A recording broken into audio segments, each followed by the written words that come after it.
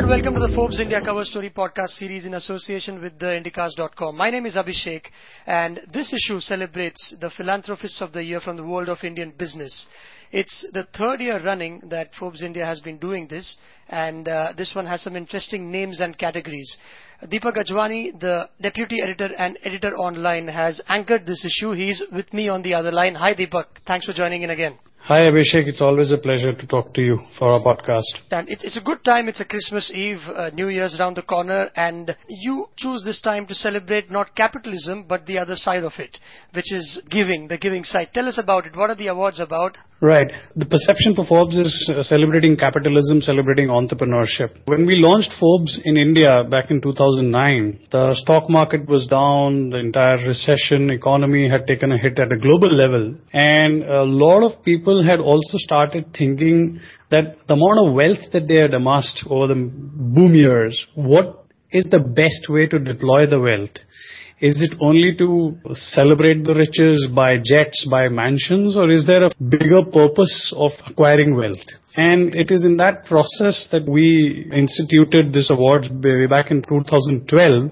And Forbes India decided very clearly that we need to show this side of our billionaires also. And it is in that attempt that we instituted Forbes India Philanthropy Awards. And how do you measure this? How do you measure philanthropy? Is it just money? Because last time we spoke about the celebrity special issue where you mentioned fame, money, number crunching. So how did you measure philanthropy, or how do you do it at Forbes? Well, in our case, we clearly see that it's not just merely writing a check which matters. It's the amount of effort that the person puts in, the time that he or she gives, the sincerity with how he or she approaches it. Because writing a check is the easiest thing, and especially for billionaires whom we normally write about. But we try to find people who would have taken special attention, done a long-range planning of 15, 20 years, because the kind of organizations that they are setting up need to outlive them and outlast their own physical existence. Those are the people that we try to identify and look at the business model, sustainability of the organizations, the charity organizations or NGOs that they create. And then we go about choosing them. We definitely have a knowledge partner, Give India, who's very, very proficient in these matters. They know both the givers and the receivers because they're a platform who connect these two. And then we also have always an eminent jury which helps us pick the right candidates. And this year we had 4 people on the jury panel. The chair was Mr. Narayanan Vagul, who was also the jury chair in the year 1 for our awards. He was the former ICICI Bank chairman. And we had Mr. M.V. Subbiah. He's the former executive chairman and the patriarch of the Murugappa Group. The third person we had was Jayant Sinha. He's currently the Minister of State for Finance. He's worked with McKinsey. He's worked with Omidyar Network Partners. He's known quite a bit on the philanthropy side because with Omidyar, his experience has been identifying people who need the wealth, and he again has played very much like Give India the connecting role. And the fourth person we had this year on the jury was Rohini Nilekani, who herself, the amount of riches and wealth that she and her husband have made through Infosys and building Infosys and shares, she and her husband have put together a lot of money aside for various initiatives. She herself is the founder chairperson of Aragyam, one of her NGO, and has been actively pursuing the cause of philanthropy. So between the 4 of them, they helped us identify 8 winners for awards this year. And you mentioned that it's not just about money. I quote one of the tech billionaires that is on your list, Gururaj Deshpande, who says that an idea does not have an impact unless it is directed at some burning problem in the world. And he's working in helping NGOs become sustainable and helping them to be in an autopilot mode. So it's like a self-fueling mechanism where they don't have to go out for grants and charities, but figuring out a way to make money themselves. So this time the list, you have taken in names which have made NGOs sustainable. Was that a conscious effort? It has always been our effort. Of the 8 awards we have this year, 1 is an organization award which is for Outstanding Corporate Foundation. The balance 7 are individual awards which range from a corporate catalyst to the most outstanding philanthropist being the flagship award for us this year. Emerging leader, the Good Samaritan, all of these are individuals.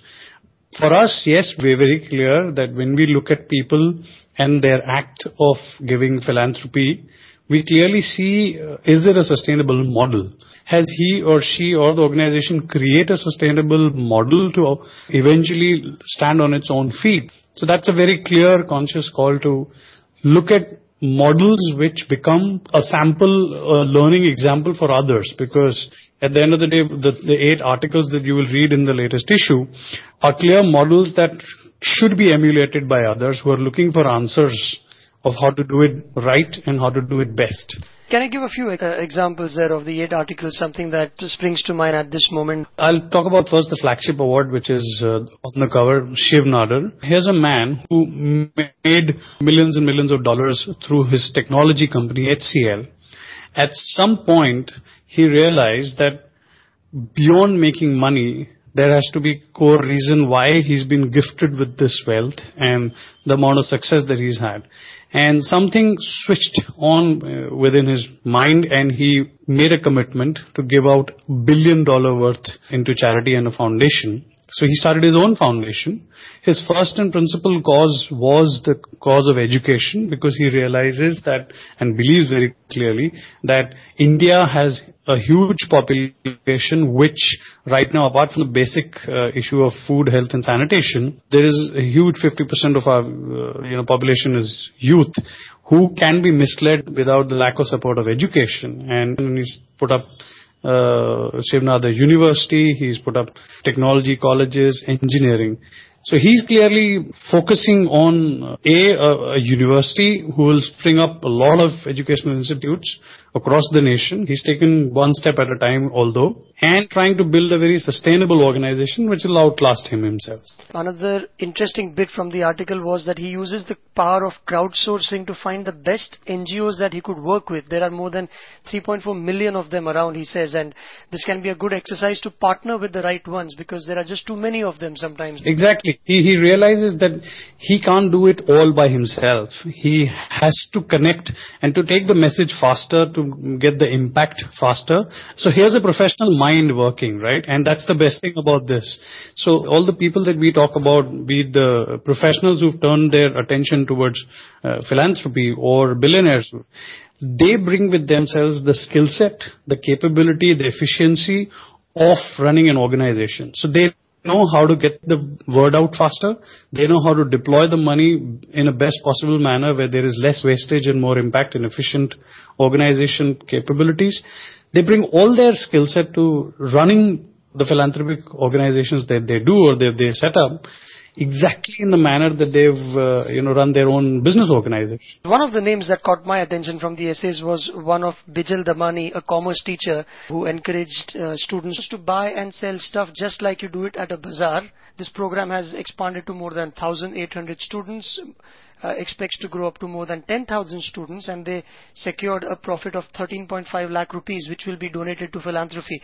A revenue model which sustains itself again, and it's being fueled by students, and they get a chance to work towards the community as well. True. This is our award called Good Samaritan Award.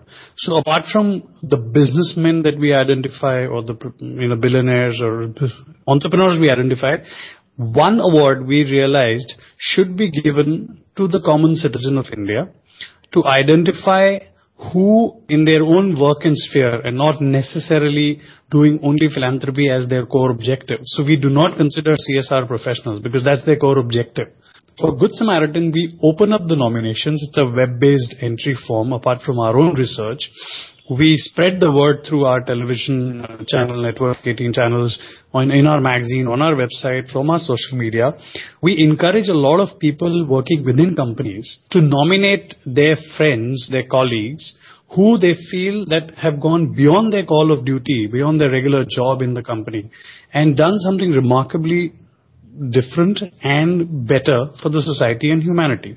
Bijal Damani was a very classic case. Here is a teacher, she's a 43-year-old teacher.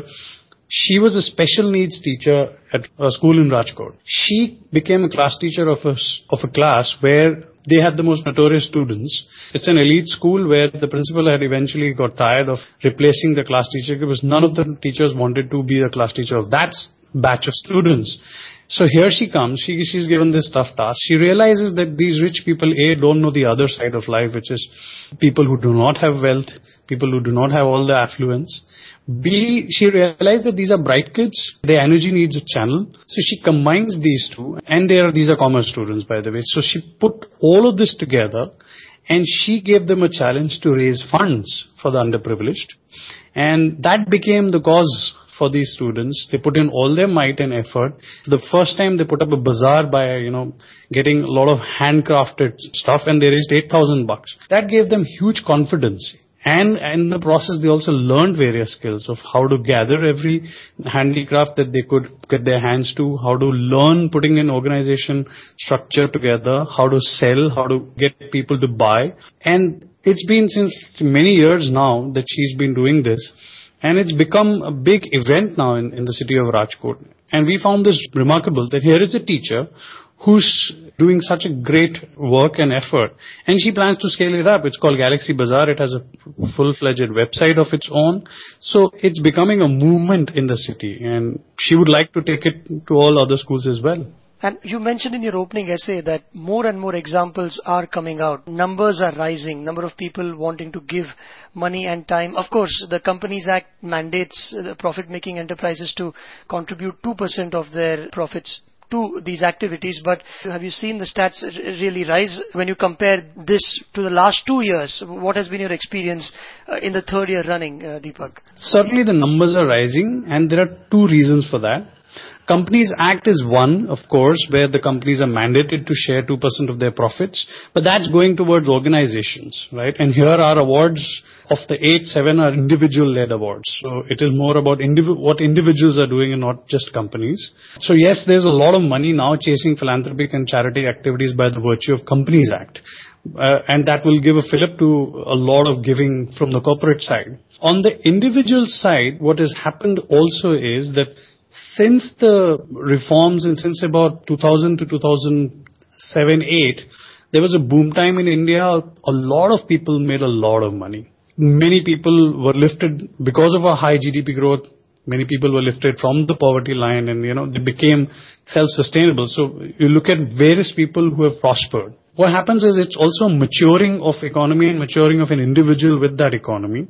When your basic needs are taken care of, which is roti, kapda, makan, these were the core needs of India and a lot of people. When you start acquiring wealth, after some point you realize that you have to have a purpose for your life. And that's what we're noticing in the last few years. That people have made the money, people have been successful, our basic needs are done. Once you've received so much, somewhere in the conscience, it starts telling you that now you need to give back. And that has led to a lot of philanthropy. Of course, the organizations like Bill and Melinda Gates are doing, or what Warren Buffett does, adds to it. But deep inside, everyone feels that there is a time to give back, and that has led to the philanthropy. What a contrast cover stories you've had, Deepak, in the last 2 fortnights. One was a celebrity special all about glamour, fame, money, and now possibly the most emotional issue of the year, because it doesn't talk as much about profits as much it does about doing good. To your point of the contrast of the last issue, which was the top 100 celebrities of India, and now the latest issue, which is the Philanthropy Awards issue, I'll actually draw one connection between both of them. The cover story of last issue was on Salman Khan, who's topped this year. If you read the story carefully, here is also the topmost celebrity of India, Salman Khan, who has actually now made the biggest principle or cause for his life is his foundation called Being Human. The giving back is a theme that is predominant in India, be it in the celebrities like Salman Khan or various other celebrities who are doing definitely a lot.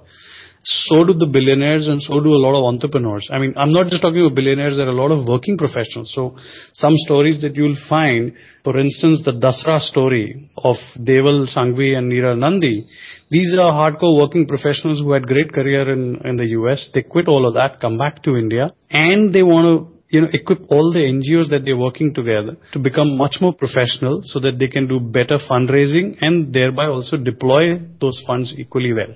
Philanthropy runs across from last issue to this issue in a way, in a sense. In a sense, yes indeed. And on that note, it's time to wrap up. Thanks a lot, Deepak, again. Thank you, Abhishek. Thank you. And all you listeners, you can get this podcast as usual on ForbesIndia.com as well as on iTunes. And to have someone call you for a Forbes India subscription, just message Forbes to 51818.